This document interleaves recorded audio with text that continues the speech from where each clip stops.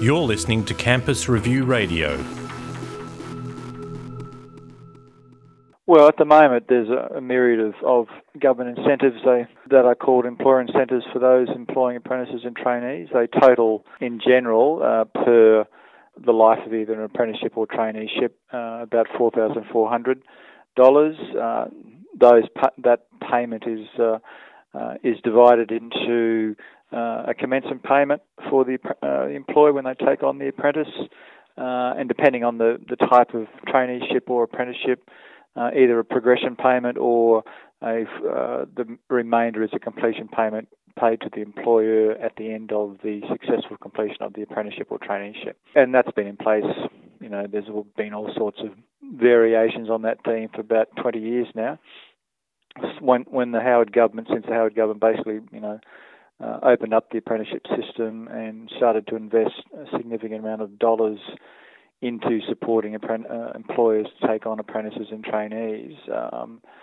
And I guess what we're saying, and as are many other stakeholders this year and previous years, is that given the ongoing problem and challenge of a significant percentage of non-completions, and I think they average about 50% across all traditional trades, there clearly is a need to fundamentally redesign the approach that government adopts when it comes to providing assistance to those employers who wish to take on apprentices and trainees.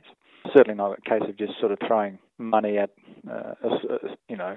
we have done that for a long time in the context of trying to encourage more, and very successfully over many years, encourage more and more employers to, take up a trainee or an apprentice.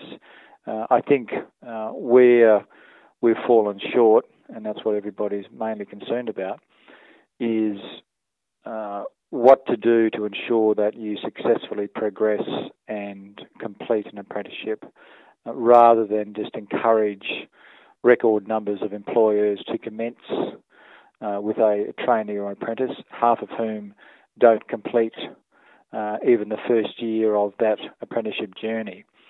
So you not only have wastage of taxpayer funds, you have a bad experience for the trainee or the apprentice.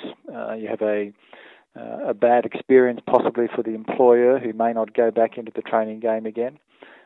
So we need to make sure that the infrastructure we put in place is one that actually delivers and delivers a greater rate of success that currently is the place. So we're saying that the ever-diminishing pool of taxpayer funds should be put fairly and squarely and directly at those employers who can actually prove they have the infrastructure in place that is needed to successfully commence, i.e.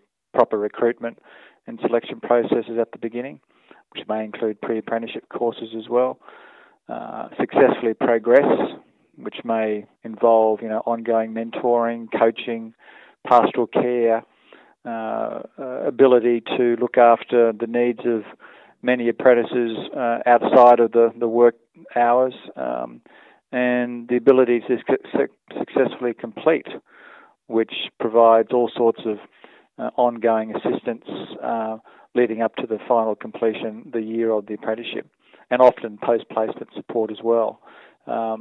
Now, a lot of employers who are steeped in the history of apprenticeship training have those components of infrastructure in place. A lot don't. And we're saying that the government needs to be a bit more thoughtful as to how it goes about distributing funds. It should expect more, taxpayers should expect more of where those funds are and how they're used. We're saying that group training organisations have that infrastructure in place, and if employers don't have it themselves, they should use group training organisations.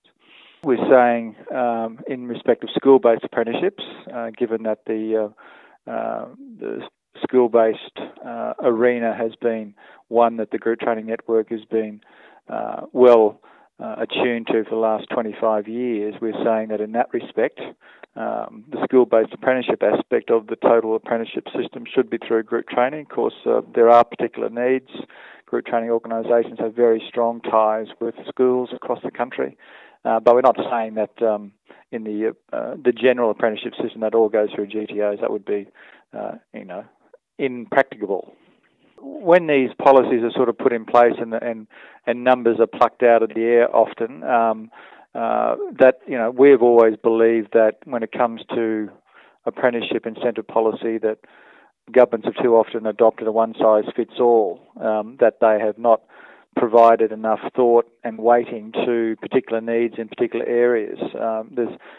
Providing support to an apprentice in regional, rural, remote Australia is very different often from providing support to an apprentice in the eastern suburbs of Sydney.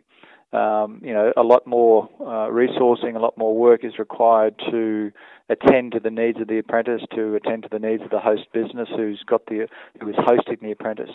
There is just a lot more resourcing, and we're just arguing that given the varying degrees of difficulty for a lot of employers in regional, rural, remote Australia, that there should be recognition of that in government policy, and incentive should be increased. Our job is to just continue to advocate and to argue common sense to government about what works and what doesn't. We believe that the policies we've put up are ones that are born of common sense and experience of the group training network. Beyond that, we're not in a position to sort of put a bet one way or the other in respect of how confident one is. But as I said, we can only advocate to government based on what our own network is telling us, and these are the issues that we believe are front and centre. The government has for a long time been trying to redesign and reassess and relitigate the whole apprenticeship policy system. We still have a long way to go to get it right, but some of the issues that we've put down we believe are integral components to a more successful overall policy which will see a high completion rate, which is what everybody wants.